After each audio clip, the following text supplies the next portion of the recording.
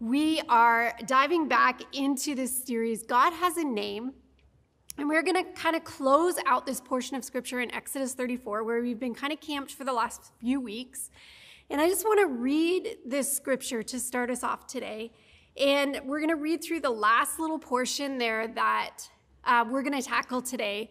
And I'm actually really excited about this message because often when I read this scripture, this is a really hard one for me to understand. There's times that I skim over scriptures and I just sort of get through them and I'm like, God, I don't really understand what you're trying to say here. But as I said a couple of weeks ago, I'm okay to live in that balance and to actually hold my questions and my uncertainty and the things that I don't really understand or know, and in one hand, and be able to hold the character and nature of God and the fact that God is compassionate and loving in the other hand, and go, these things don't really measure up. They don't feel like they're making sense. But in the middle of that, I can have faith and believe that God will reveal himself, will reveal his true character and his true nature, and will come through in the end. So let's dive into the scripture and just read through it once again. In Exodus 34, starting in verse 5, it says this: The Lord passed in front of Moses, calling out, Yahweh, the Lord, the God of compassion and mercy. I am slow to anger and filled with unfailing love and faithfulness. And that's where Andrew left off last week. So we're going to pick up here where he says this: I lavish unfailing love to 1,000 generations. I forgive iniquity, rebellion, and sin, but I do not excuse the guilty. I lay the sins of the parents upon their children and grandchildren. The entire family is affected, even children into the 3rd and 4th generations. And then it says this: even though that portion of scripture at the end there may be really hard for us to understand, and at first glance it feels like God is unjust and unfair, that he is laying the sins of the parents upon the children. When we look at that, we think, how could a loving God do that? But Moses didn't question this at all. In fact, Moses, it says, immediately threw himself on the ground and worshiped God. There was something about these words that Moses understood, and he actually, it caused a spontaneous response of worship to the Lord. And so I want to dig into it a little bit more and see if there's something that God wants to reveal to us today, because even though this seems inconsistent, God's character never changes. We talked about that early in this series, that God doesn't change. He is consistent. He is and always will be loving, compassionate, and gracious above all else. And so how does this fit in when it seems unfair, unjust, and maybe even just plain mean? How do we wrestle this through? It's not. It's not that God is that way. It just means there has to be another aspect of his nature that I don't understand yet and that I need to learn more about. So as we sit in this balance, I want to jump in and unpack what this scripture is actually really talking about. So let's dig a little bit deeper into these truths today together. It says that God is a God who forgives iniquity, rebellion, and sin. So God is forgiving. It is his very nature to be forgiving. And it lists sin, iniquity, and rebellion as they're just really 3 different words for different types of sin. And what I feel like he's saying here is like, I forgive it all. There's nothing that you could do that I do not forgive. When you are rebellious and you do not follow the law, if you do not do what I ask you to do and your heart is rebellious and you turn away, I can still forgive you. If you're filled with sin and iniquity, that word iniquity is really just another word for sin or things that we've done wrong in our lives. And so he's saying, I'm covering it all. I forgive it all. There's nothing that you could do that could ever be beyond my forgiveness for you. I want to forgive you. I long to forgive you. And God doesn't reluctantly forgive our sins. He's not, like thinking about it like, oh, well, maybe I will. He's not reluctant to forgive our sins, the sins that we commit against him and against others. He actually forgives us eagerly because it is a manifestation of his character. It's who he is and what he is like. In the book of Micah, chapter 7, verse 18, it says, who is a God like you who pardons sin and forgives the transgressions of the remnant of his inheritance? You do not stay angry forever, but you delight to show mercy. Andrew talked about this a couple of weeks ago, that God can get angry at sin, and anger is actually a healthy and natural response to sin. If someone was hurting your children, if something was hurting your children, a natural, healthy response would be anger, as it is with God. But he's slow to anger. And this says he delights to show mercy. He delights in giving forgiveness to us and showing mercy to us. It's not a heavy burden for him. The word forgive in this context actually means to pick up or lift up and carry away, or to bear another's burden, to take that burden upon myself. He took it all for us. He lifted it and carried away on the cross. He bore the burden of our sin and he took it upon himself. That is the God that we serve. In Isaiah 53, verses 4-6, this is a prophetic word talking about Jesus. If you've been in church anytime, you've heard this passage of scripture before. Listen to the words and the context of this. Surely he took up our pain and bore our suffering. We considered him punished by God, stricken by him and afflicted. But he was pierced for our transgressions, and he was crushed for our iniquities.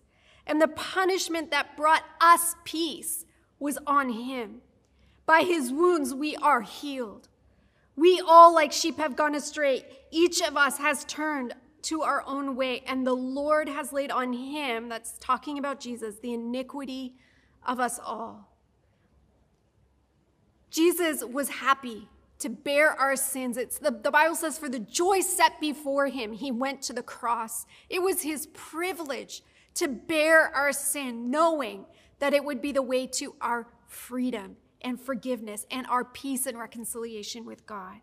And I want to talk for a minute here about the difference between discipline versus punishment, because we see these words in this scripture, but I think we have a different connotation or a different interpretation of these words in our modern culture. And so I want to talk about this for a minute because I think this is really, really important. If you do a word study in both the Hebrew and the Greek, so Old Testament Hebrew, New Testament Greek, if you do a word study on those words, either punishment or discipline, they're often the same root word. They're the same word, but they're translated as correction, instruction, discipline, or punishment. It's kind of all the same thing. But what happens is our interpretation in our modern day context is really important because those words matter. And when we think about the fact that God disciplines us, we would understand discipline in a different sort of way than we would punishment. They're not equal in our minds. And I want to just walk through this a little bit because I'm telling you, this is really important. I talk to a lot of people who feel like God is punishing them, and he is not.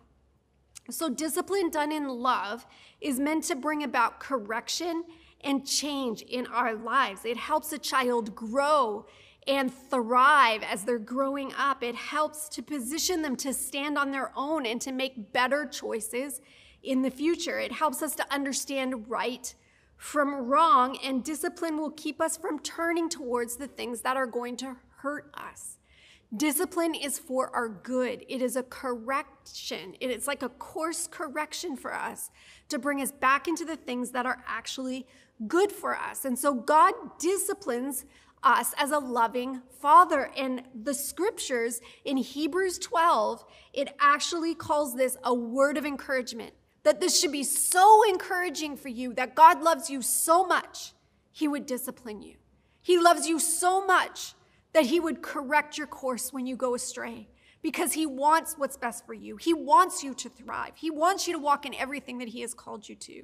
And so he will discipline us to get us back on course and to get us moving in the right direction, to get sin out of our lives, to get us moving and growing in a way where we're thriving in his kingdom. So God disciplines us, and that should be encouraging to us. That's a good word for us, the Bible says.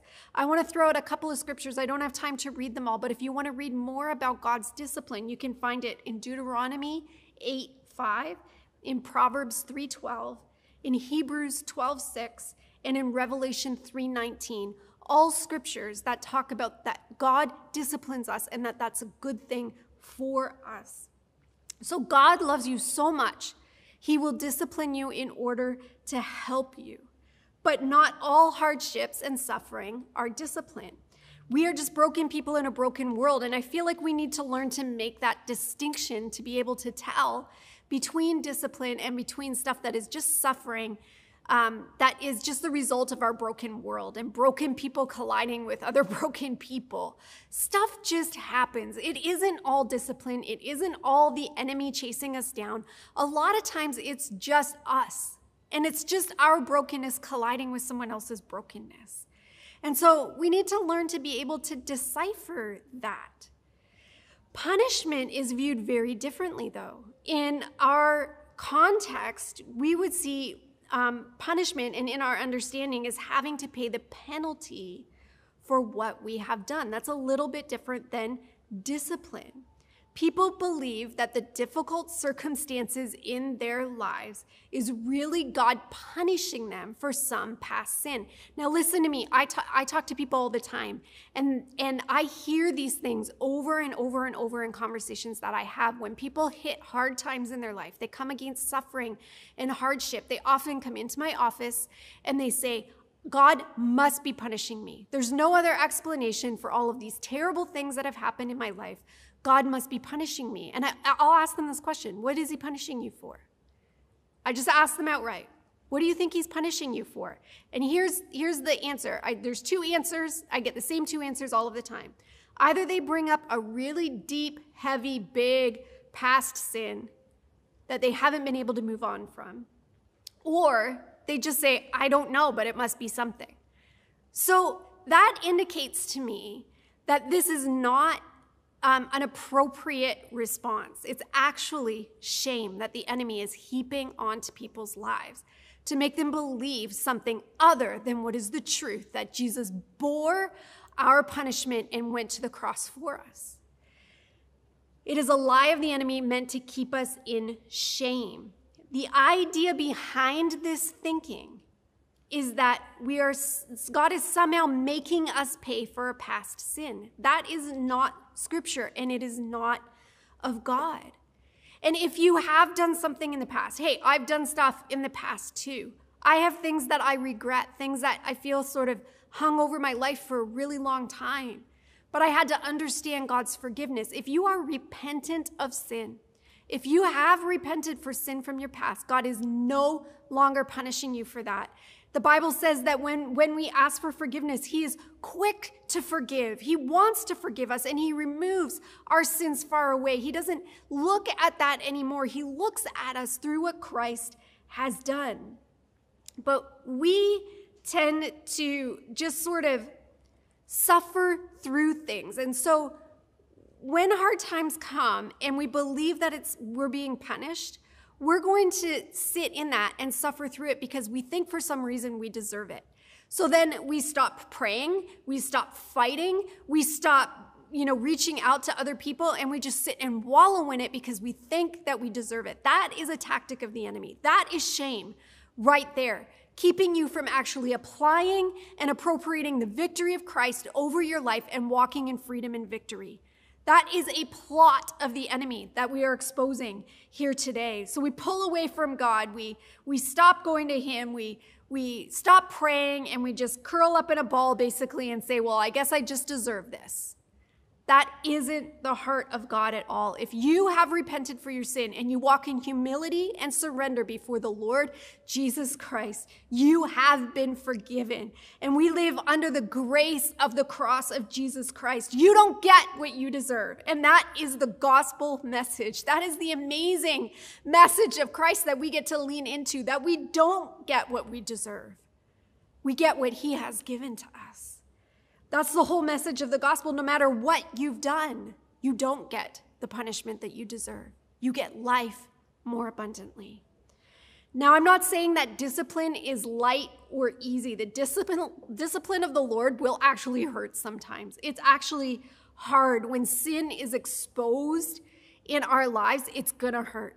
It's going to be hard to walk through it. But if our hearts are tender and surrendered to the Lord, if we are not rebellious against his discipline, if we submit to it, it will change us. It will reset our inner world and our inner life. It will adjust our thoughts and our motives and our attitudes in a way that is consistent and congruent with the kingdom of God. It will align us with his plans and purposes for our lives, and it will bring us closer to his heart. That's what discipline will do. It will correct all of those things. It will bring us back to the heart of God. It will set everything right. Discipline will always drive us closer to God. Punishment always drives us away. Punishment is driven by fear. We read this in 1 John 4, 13, 18. I don't have my glasses on. I try to make the type really big on my notes so I don't have to wear my glasses, but I think I need to bump it up a size or two. 1 John 4:18 says this: "There is no fear in love, but perfect love drives out fear, because fear has to do with punishment. The one who fears is not made perfect in love." Listen, if you understand how much God loves you, you would never believe that he is punishing you. That's what that scripture is actually saying. You're afraid that you're being punished because you don't understand his great love for you. You don't understand what he has done. You don't understand this great gospel that we don't get what we deserve, that Jesus took our sin and he bore the burden of our sin and shame on the cross so that we could be free. Jesus was not the first to introduce the idea of forgiveness. God is a forgiving God who loves his children, and that's why he sent Jesus. I think sometimes we think, the God of the Old Testament is like this angry old father who's like losing his temper all of the time, and Jesus is like the cool kid who walks on the scene and goes, "Hey, Dad, let's not hurt everybody. Like, let's be cool and give grace." That's not how it was at all. God said to Moses way back in Exodus, "I am a God who forgives." And it was what drove Moses to his knees in worship. And he said, "Then forgive us, the Israelites, your people. Forgive us for what we have done and walk with us. We don't want to be without your presence. If you are a forgiving God, forgive us." Moses knew about God's forgiveness long before Jesus ever walked on the scene. And some of the great writers of the Old Testament also understood God's heart of forgiveness. In Psalm 103, starting in verse 6, it says this. And notice as I read this, the reference is back to Exodus 34. "The Lord works righteousness and justice for all the oppressed. He made known his ways to Moses." Remember, we talked about that several weeks ago when we started to unpack this scripture in Exodus 34. It was because Moses was questioning God and asking to see the glory of God and asking to know the heart of God that God actually revealed himself on Mount Sinai to him. So it says he made known his ways to Moses, his deeds to his people of Israel. "The Lord is," listen, he says it here again, "compassionate and gracious, slow to anger, abounding in love. He will not always accuse, nor will he harbor his anger forever." Here's the best part. "He does not treat us as our sins deserve or repay us according to our iniquities." He forgives. He doesn't punish us according to what we have done. We don't get what we deserve. We get what Jesus gives. With that in mind, I want to tackle this last little bit of scripture, this hard part for us to understand, the part that says this: "He will not leave the guilty unpunished, bringing the consequences of the father's iniquity on the children and grandchildren to the third and fourth generation." God is not contradicting himself here. So let's unpack this. He will not leave the guilty unpunished. This means he will not by any means clear the guilty unless we repent and come under the shed blood of Christ. That is the only way to receive forgiveness. Yahweh is forgiving by nature, but he is also just. So he doesn't let the guilty off the hook. He requires that we accept the forgiveness that is available to us through Jesus Christ. So repentance is the key here.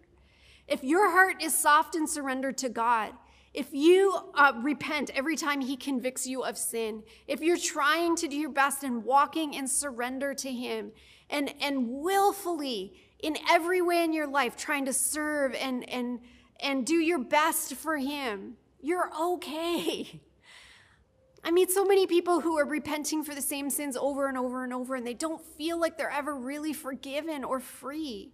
That's the enemy just trying to heap that shame on us. You are free from your sin, and you're free to live the life that God calls you into. That's one of your benefits of being his child. So repentance is key. And when we recognize our sin, that gives us the opportunity to walk in the freedom that God freely gives. But there are people who do not accept or want forgiveness or freedom. There are people who would rather stay in their sin than walk in the light and freedom. And there are people in the church who have been in the church for years who have secret sin in their life that they're unwilling to repent for, or things going on in their inner world that they haven't yet addressed. And so God doesn't just overlook those things. If we're not repenting and doing the work to transform, have our inner world transformed by the Spirit of God and to be changed by him, then we're going to fall into the consequences of sin. So listen, when a parent sins, there are consequences for their children's future. We cannot escape the reality that sin runs in the family. Look, you cannot have an anger problem that you let go unmanaged in your life for a really long time and expect that it's not going to affect your kids. You can't be a kind of person who lives in total control and expect that's not going to affect your children, or someone who lives in fear and anxiety and expect that's your children are never going to notice. They live in the same house as you. Of course they're going to notice, and it's going to affect them as they're growing up. If you keep thinking you'll do better next time and you keep just justifying and overlooking your sin and you're not actually dealing with the issues and getting to the heart of the matter and bringing this stuff out before God, it is going to affect the people around you. That is just the nature of sin. It's infectious. And it affects everything that it touches. If you fail to deal with the sin in your life, it will have an effect on your family and your children, whether that's fear, control issues, addictions, mindsets about money and poverty, relationship issues, sexual sin. And sometimes we can look back in our family line and we can see where generation after generation after generation is affected by certain kinds of sin. We see this historically in the Bible as well. I don't have time to get into all of the examples of that in the scripture, but you see it in generations throughout the Bible too, and how sin pops up in people's life, and it doesn't always look exactly the same, but it is the effects of what's being passed down from generation to generation. Your sin will affect the people around you, whether you realize it or not. It's not just your problem. You can't just hide it and pretend it's not impacting anybody else. This is why we need to be ruthless about eliminating sin from our lives, because it's hurting the people around us. But we have a choice. And God never overrides our free will to choose to repent and receive his mercy. He will never override that. We have to choose repentance. We have to choose to receive his conviction and walk in repentance in our lives. And when we repent, God responds with mercy. But if we don't repent, God steps back and he allows us to make our own choice to stay in sin. And he allows the consequences of our sin to be our punishment. Because listen, the consequences of sin are punishment enough. Sin, God is forgiving, but sin is not. Sin is merciless and a cruel master. God isn't punishing you. Jesus took your punishment to the cross, and I believe the consequences of sin are punishment enough. So God just kind of takes his hands off and he goes, okay, if you don't want to repent, if you don't want to listen to me, you go ahead. Do it your way. But it's going to have an impact on the people around you. But I believe this is actually kindness. And I know that this is hard to maybe get our head around. And it's hard to grasp that it's a kind God who would let us walk away into our sin. But here's what I believe his heart is for us. That as we walk fully into that sin, as we bear the weight of the consequences of our sin fully, when we feel the full weight of it, that it will turn us back towards him in repentance. I believe he allows us to carry the full weight of our unrepentant sin so that we will recognize our need for mercy and repent. The Bible says it is his kindness that leads us to repentance. It's always his kindness for us. And sometimes we actually need to feel the weight, feel the impact of that sin in our life so that we will actually ruthlessly eliminate it from our lives and clear the way for the coming generations. Because God is just, he will allow the sting of sin in every generation, and he will not stop until someone breaks and responds to his mercy and that sin is completely eradicated from your family line. That's what God is looking for. And I feel like God's justice isn't about retribution. That's the way we see justice. Justice for us is about retribution, but God's justice is about restoration. Remember, you don't get what you deserve. You get all things made new. And that's the good news of the kingdom of God. That God isn't about retribution. He's not about making you pay for what you've done. He's about restoration and making peace with you and allowing you to walk in the freedom that he provides. I want to read a quote from the book that we've been following along with, God Has a Name by John Mark Comer. He says this. I'm going to read this quote for you because it's really epic. The cross is a place where justice and mercy collide.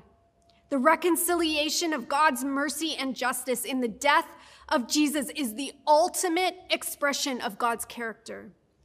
The tension is finally resolved. It is in God's nature to show mercy and forgive, but it's also his nature to deal with sin. And these two parts of God's person, seemingly at odds for so many years, finally come together on the cross in beautiful harmony. In spite of all the talk in the Bible of Yahweh's wrath, nobody ever accuses Yahweh of being mean. Yes, he gets angry. But he takes that anger on himself. He doesn't make you and me pay for our sin. He pays for it with the currency of his own blood. That is powerful. That is the power of the gospel message. And when we believe that God is punishing us, we don't live in the freedom and the fullness of that message. Notice the difference back in Exodus 34, between these two phrases. He maintains love to 1,000 generations, but he brings consequences of sin to the 3rd and 4th generation. What a difference. Mercy always triumphs over judgment. God's mercy will always triumph. He's longing, I believe, longing to bring that blessing for 1,000 generations, but you have a part to play in it. You have to surrender to the work he wants to do in your life. And when you choose to repent and receive God's mercy, he teaches you how to live free from that sin, creating a ripple effect that impacts thousands for generations. How incredible is that? You have the power within your own life, this short life that you live here on this earth, to impact thousands of generations with the blessing of God. When you turn from sin and turn from those things that are eating away at your family line. You have the choice to minimize, disregard, and downplay the sin in your family line, or to be the one who stands up and says, no more. No more, Satan. No more of this in my family line. I'm drawing a line in the sand, and something is about to change. The best thing that you can do for your kids and your family is to ruthlessly eliminate sin from your life and be surrendered fully to God. It's not just about you. When my parents got saved later in life, they began to change their lives, and they didn't always get everything right, but I knew this one thing, that they wanted to please God more than anything else. And they would do anything they knew how to do when they knew how to do it to please God and to run after his plans for their lives. They had faith to believe. So as parents, we don't always have to get it right, but we have to be soft and surrendered and willing and running after the things of God. That's the best thing that we can do for our kids, to teach them. They're going to have their own stuff, okay? Everybody has stuff. They're going to have their own baggage. They're going to have their own stuff. They're going to sit in my office one day and say, hey, my mom this or my dad that. They are. It's inevitable because we're all sinful, broken people.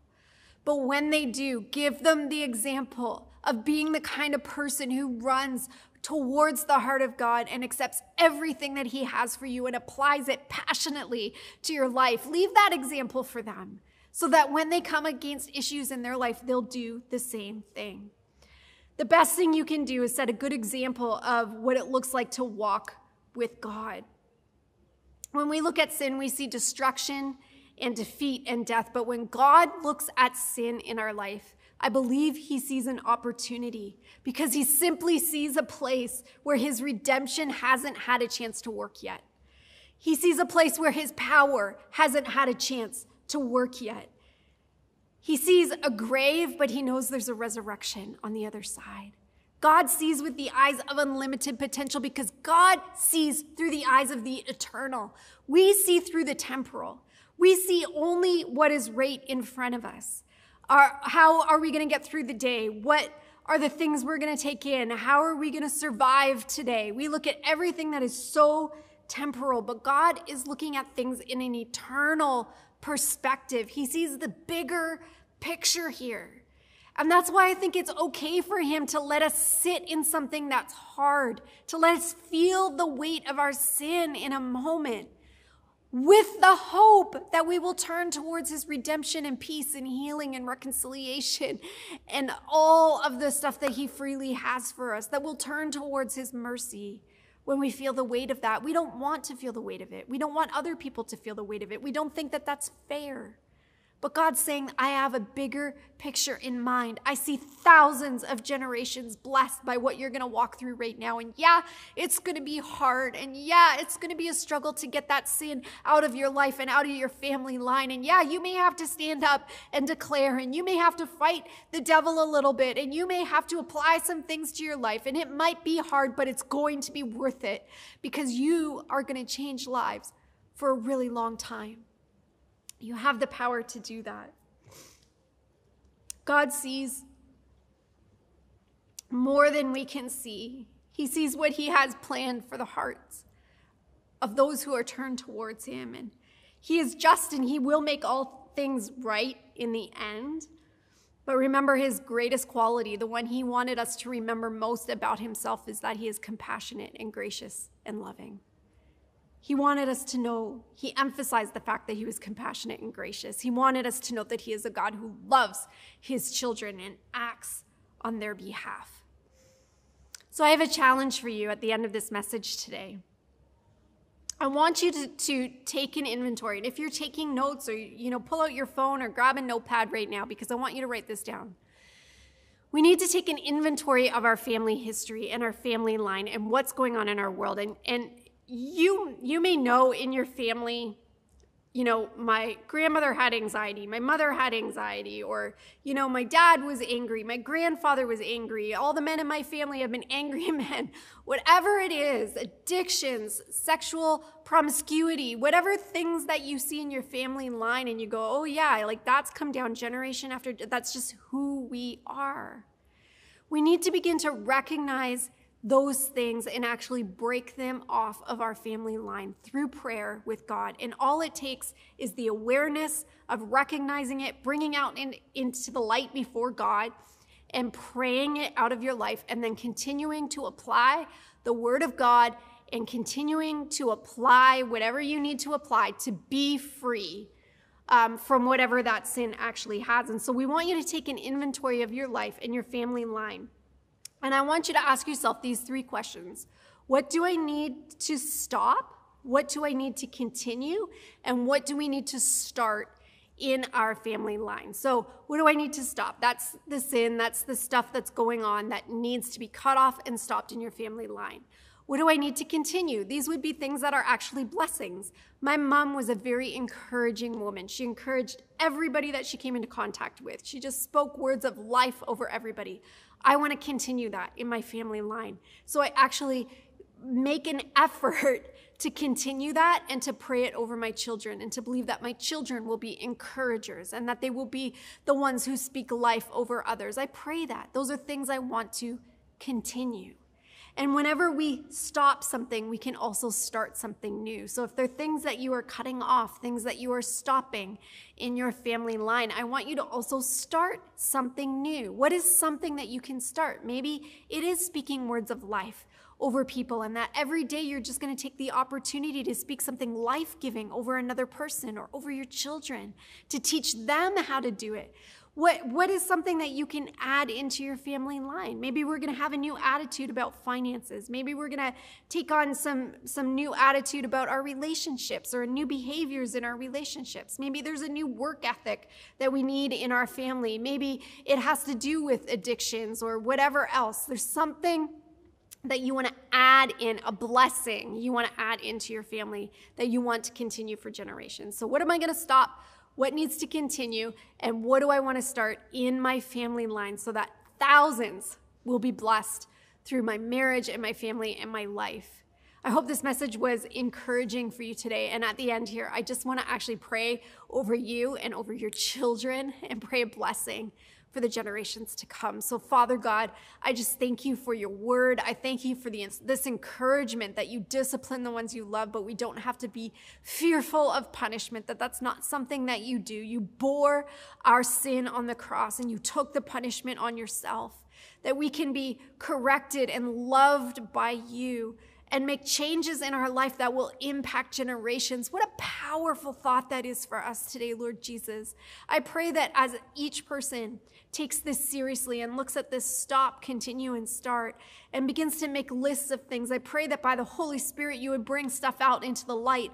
I pray that things would come up that maybe you've never considered before, that would come into the light so they can be healed by Jesus and transformed in your family line. And I just pray over our children and the next generation that they would know what it means to seek the heart of God and to see their lives changed and transformed by his power. Even when we don't get it right, God, I pray by your mercy that you would bless the next generation with a heart after you.